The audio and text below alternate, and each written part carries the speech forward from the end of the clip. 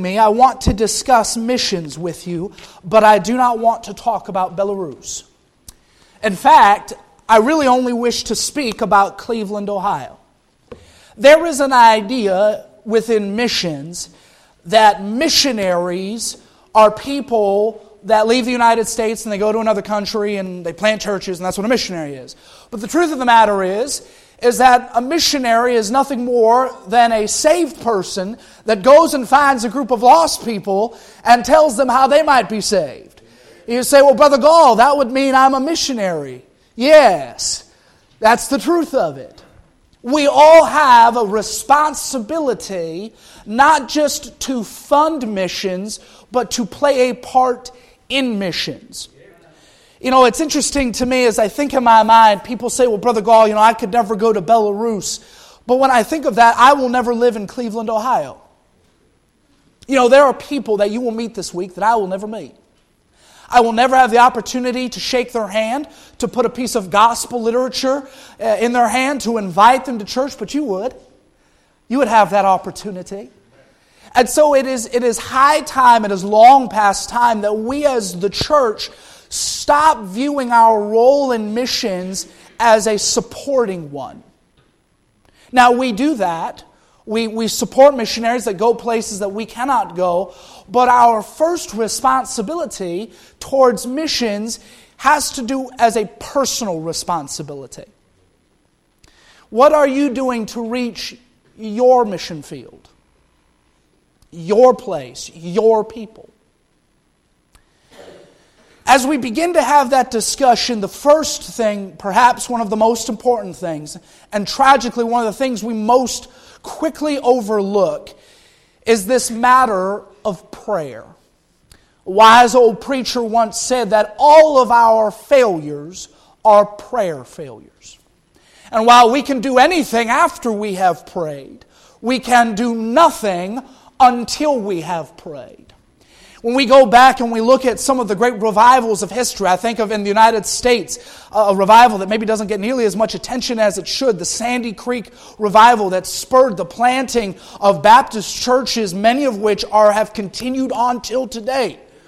When we think about the great Welsh revival that swept that part of the world, we could look at countless others, but the thing that remains the same is every single one of these instances began with somebody praying.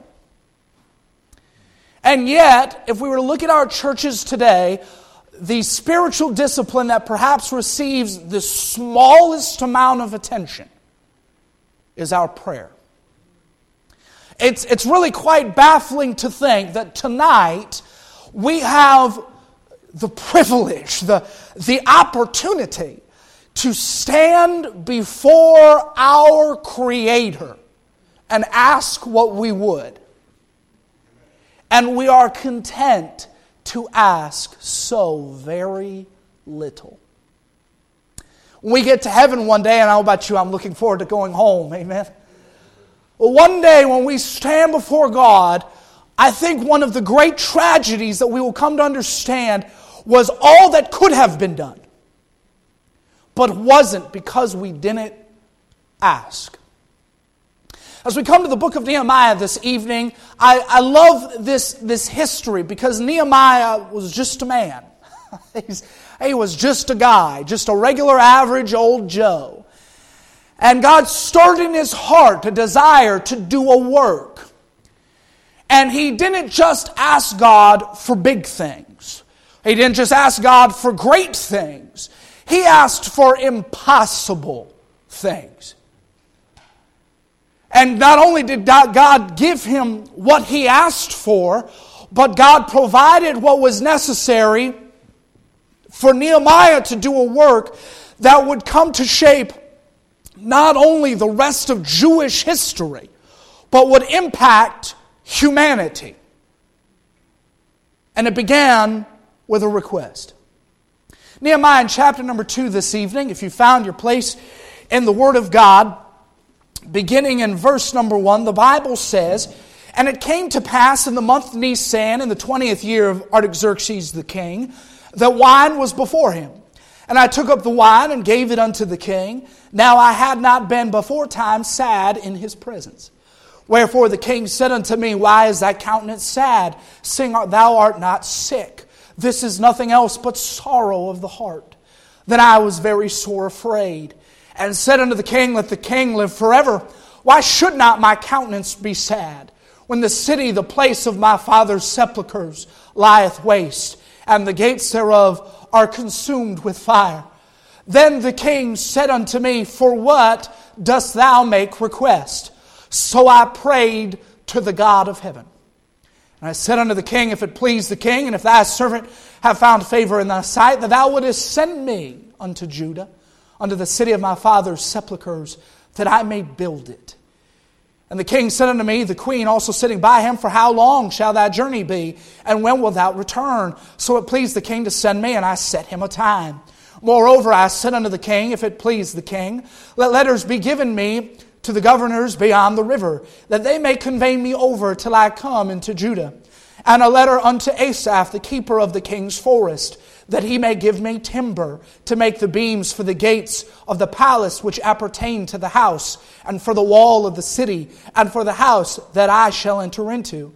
And the king granted me according to the good hand of my God upon me. If you're in the habit of marking your Bibles, there is a phrase that is given to us in verse number 4, and it is the title for our message this evening, and it is this: For what dost thou make request? Nehemiah stood before the king, arguably at this time, the king of most of the known world. But do you know that this evening that you sit in the presence before the King of Kings? Can I ask you a deeply provoking question? If you could ask him anything. For what dost thou make request? You know, Brother Steve, I hear all the time, Brother Gall, we're praying for you. Man, that's a blessing. But one of my curious thoughts, maybe an intrusive thought, is, for what do you pray for? Tonight, as we look at you reaching your mission field, I'm going to challenge you, like Nehemiah, to ask for 3 very specific things. And when I'm done, God helping me, I'm going to challenge everyone under the sound of my voice to make a decision. You say, Brother Gall, I don't want to make a decision. You have made yours. And you made the wrong one. So with all of this in mind, let's go to the Lord in prayer and ask for His blessing upon this time. And then we will dive right into it. Jesus, I love you. And I'm so very grateful that you love me. And I'm thankful to be here and to speak to these faithful folks. Lord, I pray for boldness and clarity in my thoughts and in my words. I pray for conciseness. God, I pray that you give me liberty to say all that you desire to be said, and restraint to refrain from saying anything that need not be said. And I just ask for your blessing. Bless the reading of your word and bless the preaching of it. Be with preacher as he travels to Tennessee. Keep him and his family safe. We ask these things in Jesus' name. Amen. Nehemiah in chapter number 1 has just received news of his home. And it's a sad tale. The wall is in ruin. The gates of Jerusalem that stood for so long as a bastion of security and safety are now in ash and fire. A city that was once heralded as the jewel, the gem, the city of God's people is now nothing more than a testament to God's judgment upon His own people. The word used in Nehemiah chapter 1 is the word reproach. We don't use that word very often in our English vernacular today, but it is the word from which often we would use the word embarrassment. It's not just bad, Nehemiah. It's so bad, it's embarrassing. I can't help but think about my own country. A place that once stood as the bastion of Christianity. As Americans, we were proud to declare that we were a Christian nation. Can I help you with something this evening? America is not a Christian nation anymore. I was thinking the other day, Pastor Steve, there was a young man I went to college with. He was from South Korea. I have given up trying to pronounce his name. We're going to call him Bob. And Bob was, I shouldn't say this because I'm an odd duck, but Bob was an odd duck. And birds of a feather, right? And Bob had came and he was full of energy. Those are the kinds of people I like to be around. And he was a missions major, and so we just all assumed he was going back to Korea. And I sat down with Bob one day and I said, Bob, tell me, when you finish school, when you're done, and you and your wife, he was already married, he came to college a little bit later than the most of us, so where are you going? Tell me about your ministry overseas. He said, Brother Gall, you don't understand. I'm not going back to Korea. So where are you going? He said, to Detroit, Michigan. Folks, countries are sending missionaries to us. I want you to think about that.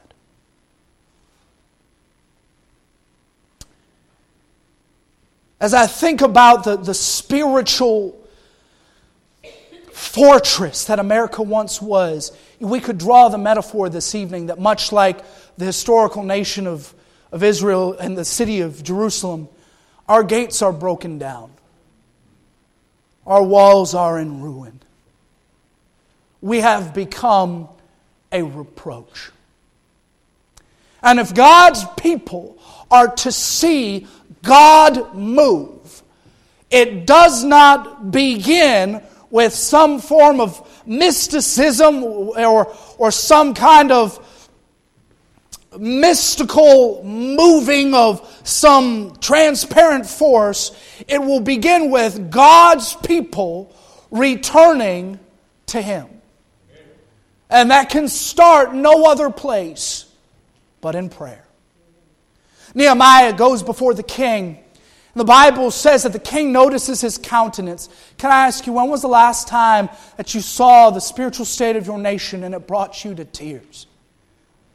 I'm not talking about being a keyboard warrior on Facebook for your political platform or for who you voted for. I'm talking about the last time that you drove through your city, through your street, saw your people, and it brought you to tears because they're lost and they're going to hell. Nehemiah says to the king, King, live forever. Why should not my countenance be sad? Why should not I be bothered? My home is in waste and ruin. And it is in this moment, beyond defying all reason, that a pagan king of all people says, what would you ask of me? It really is an impossible scenario. Understand, this king is responsible for the enslavement of his people. He's part of the reason that Jerusalem is in ruin to begin with. What would you ask of me, Nehemiah? And I love this. This is in my notes, but we're going to chase a rabbit for just a moment. If you look in verse number 4, the Bible says, Then the king said unto me, For what dost thou make request? So I prayed to the God of heaven. We can be really quick to just jump over that. I love the picture there. Nehemiah is in the court of the king. The king's there, the queen's there. There's probably a bunch of guys that are court advisors, viziers. And the king asks him a question, and before Nehemiah says anything, he stops, bows his head and prays. I wonder what that must have been like. Nehemiah, you hear me? Nehemiah's just praying. Why? Because it was more important that God heard him than that man heard him. We can always speak to man on behalf of God after we have spoken to God on the behalf of men. Then Nehemiah, he finishes praying and he opens his mouth. And he asks the king for 3 things. Tonight, these three things will form the prayer I am challenging you to pray for your own life. Now, I'm going to warn you, if you pray these things, God might just answer your prayer. Sometimes we're more afraid that God will say yes than that He will say no. Let's jump into it. Number one this evening, I want you to see Nehemiah made a request for participation. I love this. This never gets old. Verse number 5. And I said unto the king, if it please the king, and if thy servant have found favor in thy sight, that thou wouldest send me. Send me. Now Nehemiah is a slave. Not exactly a great set of circumstances. But he is also the king's cupbearer, which means that he dwells in the palace. Nehemiah's got a pretty good gig going on. He tastes the king's food. There was probably some steak that passed that way. I'm not complaining. If the king wants to put a 10-ounce sirloin in front of me, it's a hard cross to bear, but, God bless me. Pass the A1, all right? Amen. Nehemiah probably, as a king's advisor, would have been required to dress in such a manner, so clothing and fine raiment would have been provided for him. We might even go as far to say that Nehemiah enjoyed a somewhat comfortable existence. And yet, Nehemiah does not ask that the king would send someone else. And Nehemiah was not a prophet. He was, as we might say, Nehemiah was just a dude. He was just a man. And yet he says, God, send me. Folks, please don't misunderstand me this evening. I understand to whom I am speaking. This is a church who has a heart for missions. And I had no intention of coming here this evening to beat you over the head with a rod of iron.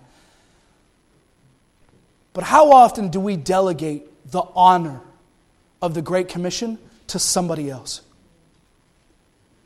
The preacher will get up and say, we need to go out, we need to reach the lost for Christ. So we go, yeah, somebody should do that.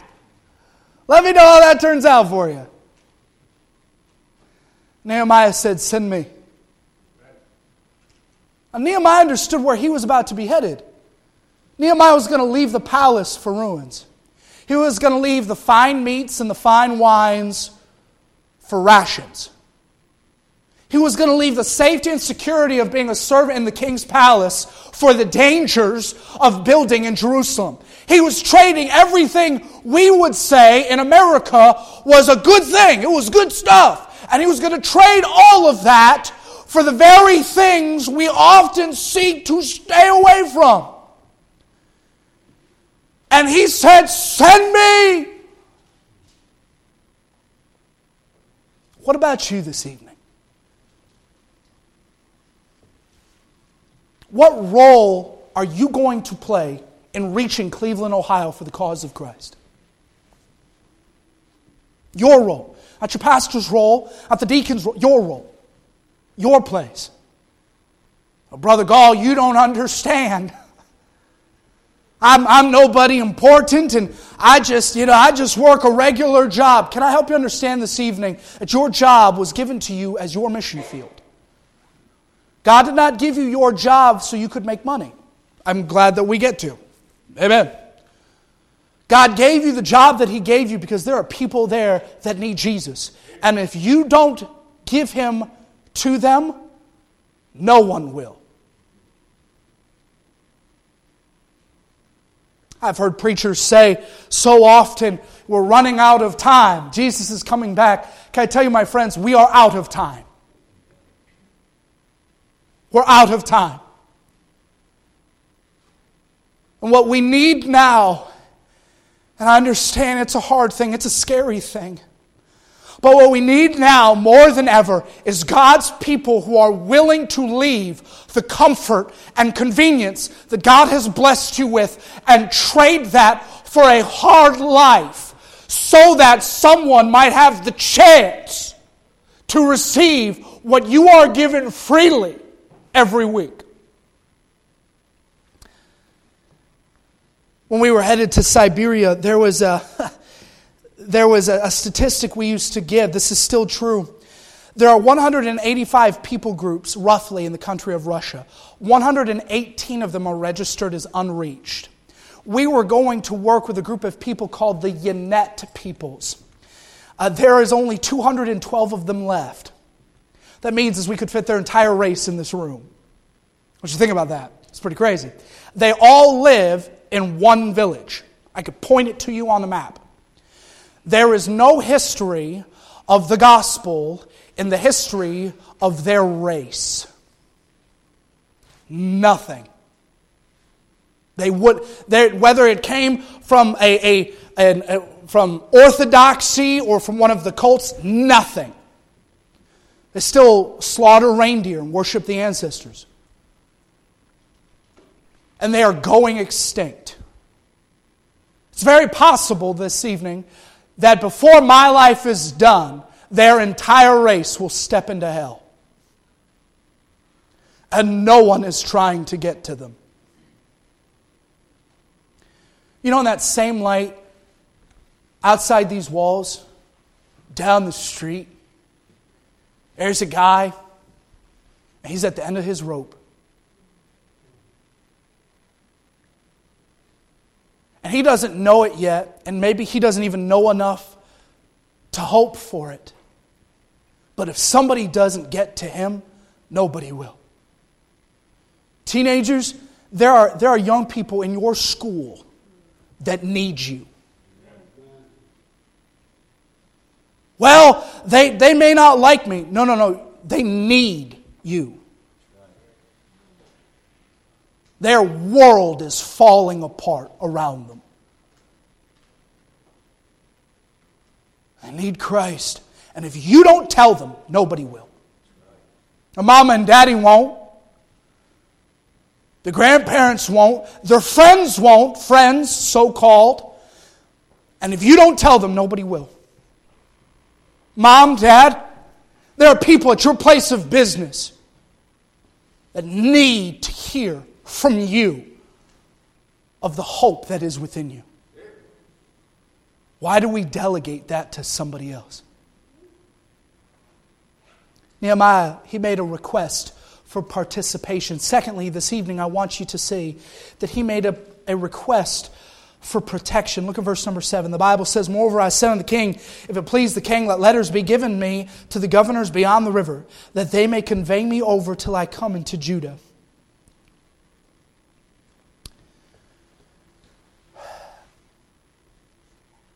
I want to articulate this carefully. Do you work out your own Christianity in such a way that you require God's protection because the forces of evil are working to stop you? Can I put it to you this way? Do the forces of hell, do they know your name? One of my favorite passages in Scripture, there's a group of men and they're trying to work to cast out a demon, and they make the comment in the name of Paul, and the demons say, "We know who Paul is. Who are you?" Does hell know your name? C.S. Lewis said that the greatest desire of my life is that when I die, all of hell rejoices that I am no longer in the fight. Are you a threat? Or when Satan and his forces look at your life, they go, don't worry about them. He's too wrapped up in his football. She's too wrapped up in her job. Those teenagers, they're too wrapped up in their video games. They're too wrapped up in their boyfriend, girlfriend. You don't have to worry about them. They don't pose a threat.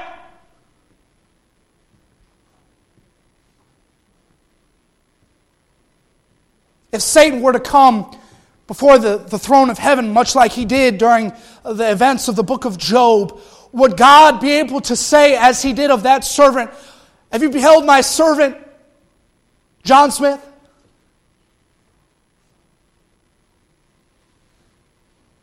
We talk about protection and what we want, if we're being honest, we don't want protection, we want comfort. There's an idea within Christianity that if we're doing it right, that we don't suffer persecution. And I'm sorry to break it to you folks, but that's not in Scripture. In fact, the exact opposite is. Jesus said, "They hated me. If you serve me, they're going to hate you." We're in a time in history, folks, where God's people, we're going to have to start making some hard choices. We're going to have to start making some hard decisions. I remember when I sat across from my father-in-law for the first time and told him that I was taking his daughter to a closed country. That was not a pleasant conversation. Why? I remember him saying to me, somebody else can go. And he's right. Somebody else could go, but God didn't ask somebody else. He asked me. The truth of the matter is, when you say, well, somebody else can reach Cleveland, Ohio, but God didn't ask somebody else. He asked you.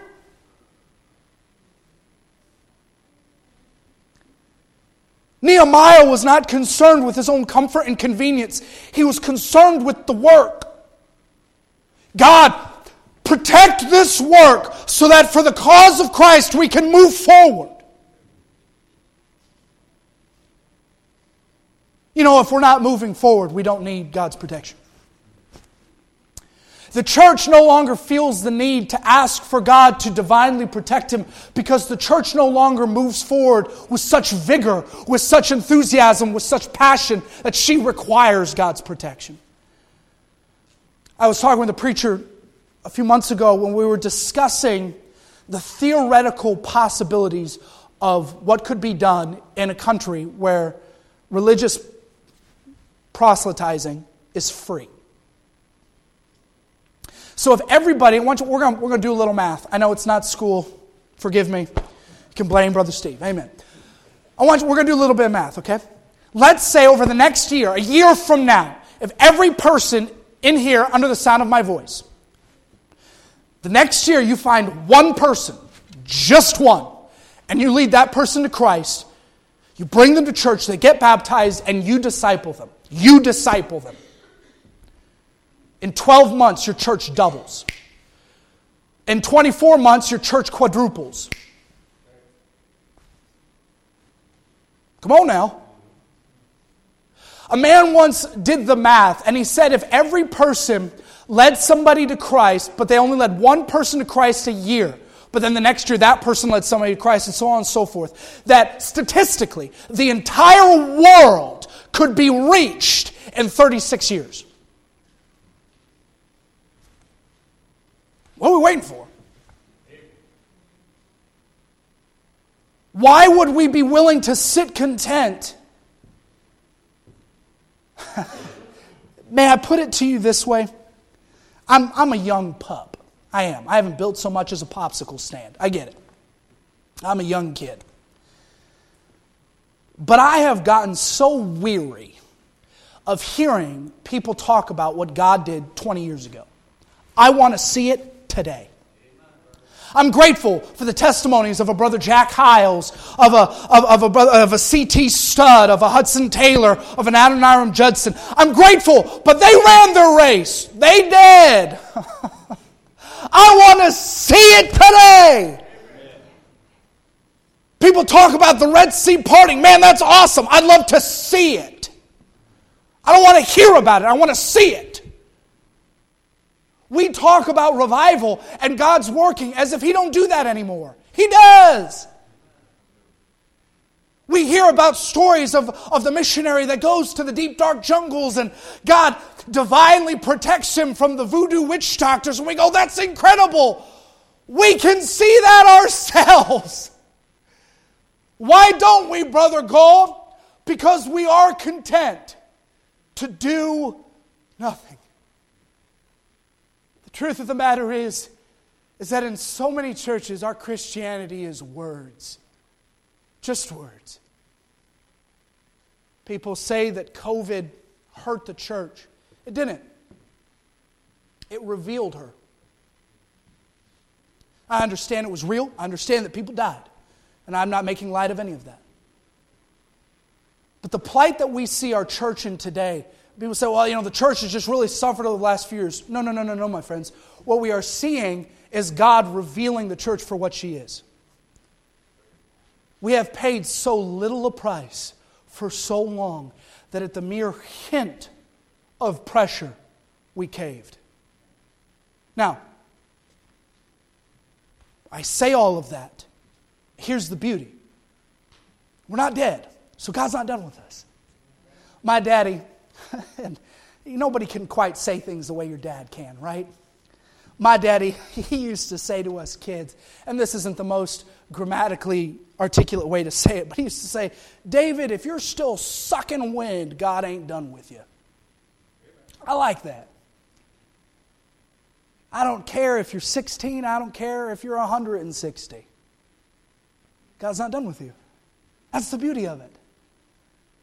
What we were yesterday may not have been what we should be, but we can be it today. So let's be it today. Number 3, and then my time with you this evening will be done. Nehemiah made a request for participation. He made a request for protection. But lastly, this evening, he made a request for provision. Look in verse number 8. The Bible says, and a letter unto Asaph, the keeper of the king's forest, that he may give me timber. Now, it's okay. This is not a gimmick for me to trying to get into your pocketbooks. That's not what this is. I don't have any interest in that. I want you to think about something.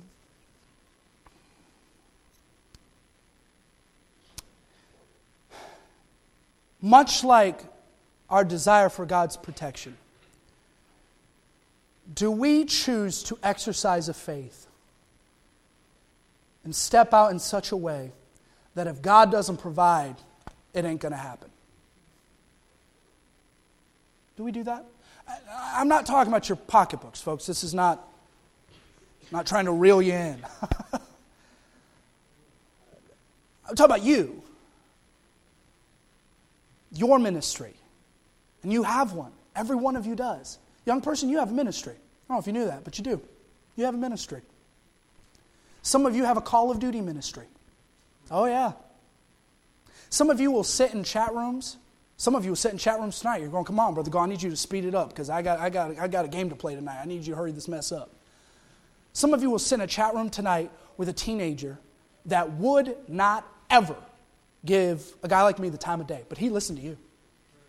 Oh, yeah, he would. Oh, yeah, he would. Oh, yeah.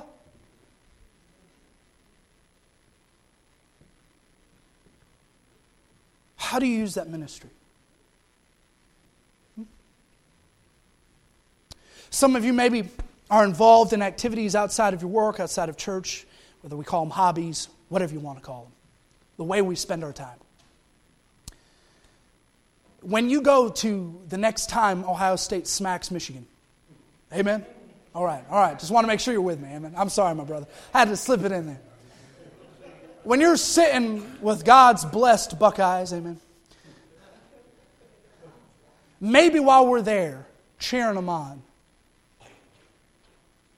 hey, can I give you something? Now, here's the beauty. When we think historically of all that God has provided, I mean, when we really sit down and mark it out, His provision is limitless. It has no limit. So, instead of asking as little as possible, what if we went in the other extreme? I mean, let's dream big for a minute, shall we? This will be fun. It'll be fun. We're going to have some fun. It's okay to have fun in church. Brother Steve, how many people would you say, roughly, ballpark, live in Cleveland, Ohio? Cleveland, Ohio. Just under 1 million. Okay. Awesome. 1 million. We're going to say 1 million because I like nice round numbers. We're going to say 1 million. All right? So let us literally, realistically, that's what the preacher said. Realistically, let's sit down and consider a goal that we're going to reach the city of Cleveland, Ohio in the next 5 years. Now hear me out. He said, Brother Gall, that's impossible. I know, that's what makes it so much fun. 1 million people, 5 years. Okay? If that's our goal, how would you live your life differently to achieve that? Do that thing. Here's the beauty, is for most of us, the places we go, the people we talk to, none of that has to change. But much like your preacher said this morning, what we talk to them about does. So if we, let's say there's 100 people, and let's say each of us reach somebody every year, so in in a year, 100 goes to 200. In another year, 200 goes to 400. In another year, 400 goes to 800. And so on and so forth. We could see Cleveland reach. Wouldn't that be incredible? Wouldn't it be awesome for 10 years from now, if God should tarry His coming, that your grandchildren or your great-grandchildren would talk about there was a revival that took place that swept the nation. And it started, of all places, in Cleveland, Ohio. And there was this little church that just decided, God, use us. Amen. And instead of being content with the minimum requirements, they decided we're going to prove our God. We're going to see just how big He is. And we're just going to keep stepping forward. I say, Brother Gall, that couldn't happen. Why? Who told you that? Generally when we go to churches, and I'm just about done. Generally when we go to churches, I get told one of two things. Either one, I get told, man, you crazy. How can we help? Or we get told, man, you crazy. And you know what? I probably am. God can't reach. You're going to reach Russians. I mean, they get shot if they smile. I mean, come on. Like, you're telling me, Brother Gall, that God is going to do a mighty work among Slavic peoples? Oh, yes, He is, and I can't wait to see it. It's not an if, it's a when. I believe it with all my heart. And I want to play my part. But you know, if God had me stay right here in Cleveland, Ohio, and some of you are going, man, I sure hope God doesn't, because that boy is crazy. But if God had me stay right here, then by golly, we're going to reach Cleveland. Because this is our home. This is our Jerusalem.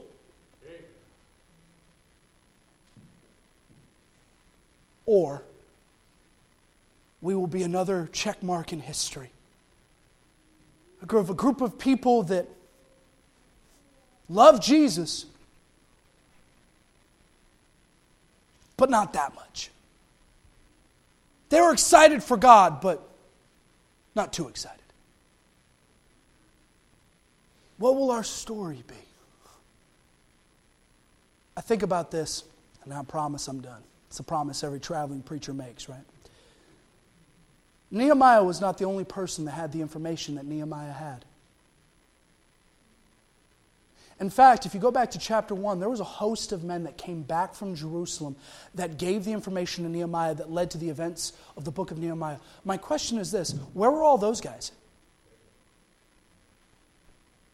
Nehemiah was not unique because he had the information. Nehemiah was unique because he did something with it. He did something about it.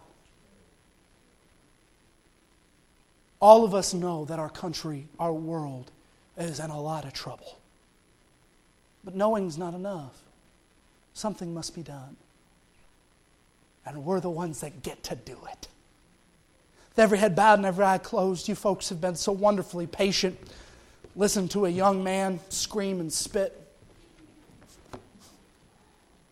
I told you at the beginning of all of this that when I was done, I was going to ask each and every one of you to make a decision. Here's the decision.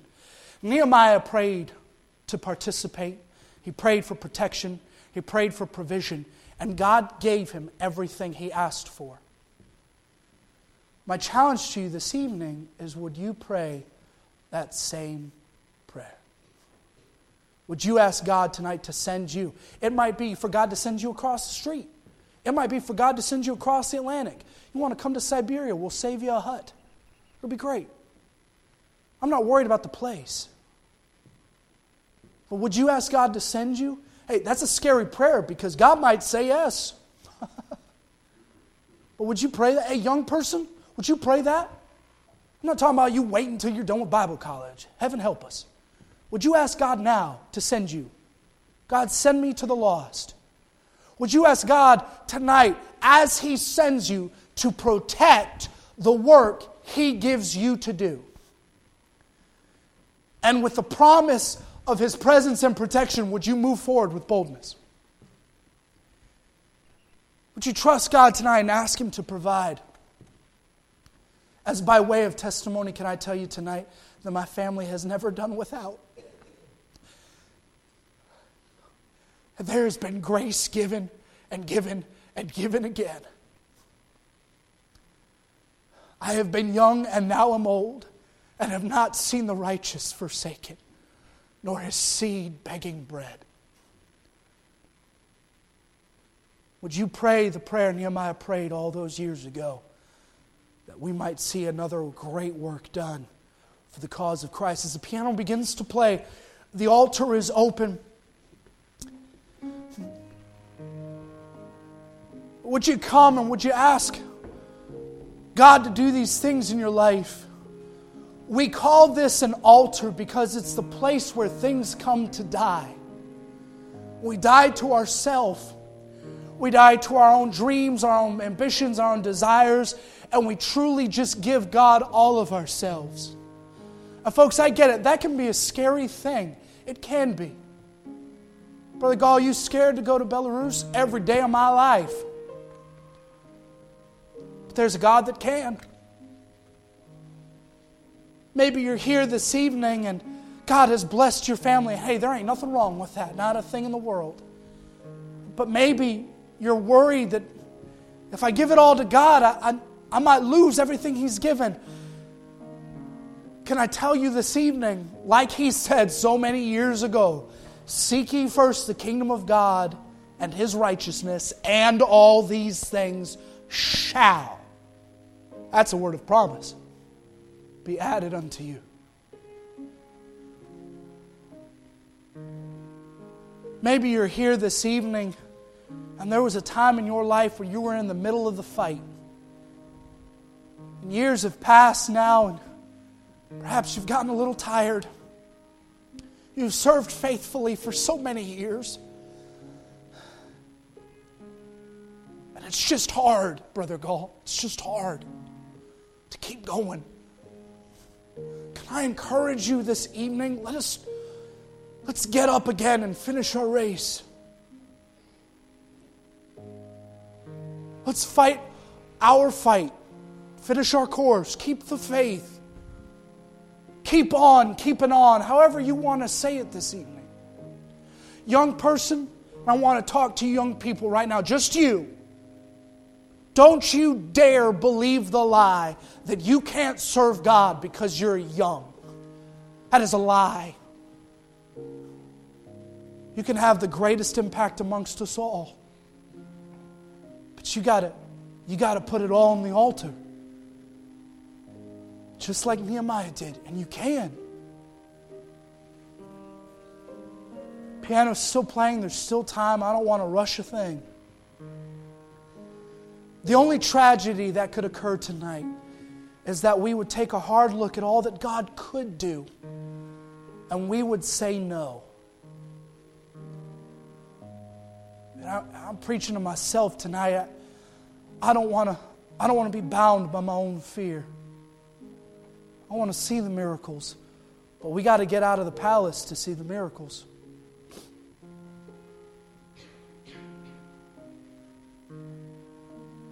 The new year is coming very quickly.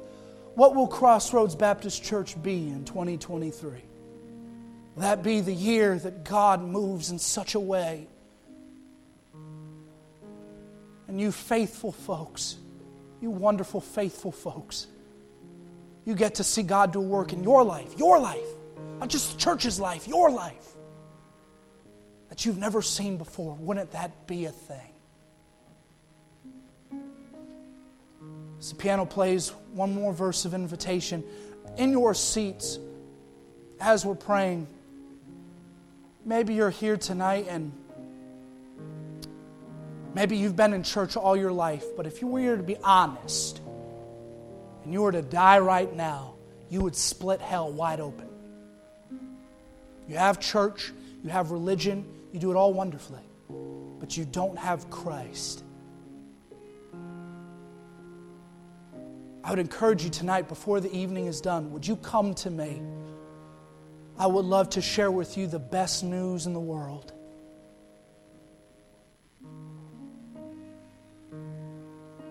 With every head bowed and every eye closed, As we end in prayer, I hope tonight that we will let God's Word change us. Not my words, those don't matter. But God's words, that would be something. Heavenly Father, I thank You for these wonderful, faithful people. Lord, I'm so grateful for their consistency and their willingness to be here tonight on a rainy, cold Sunday night. They could be anywhere. They chose to be here. Lord, I'm grateful for a church whose heartbeat is missions, who desires above all else to see Your gospel given around the world. But God, I pray that You work in our hearts here tonight. I pray that we would not just take the responsibility of the Great Commission corporately, but we would take it personally. And God, wouldn't it be the greatest blessing of blessings to see revival start right here, right in this city. To see our friends and family right here in this city reached with the gospel and discipled, and see them reaching others. And oh, that would be something really special. We love You, Jesus. Thank You so very, very much for loving us. We ask these things in Your name, and we ask them believing. Amen. Brother Steve. Let me ask you to stand. We are going to sing one.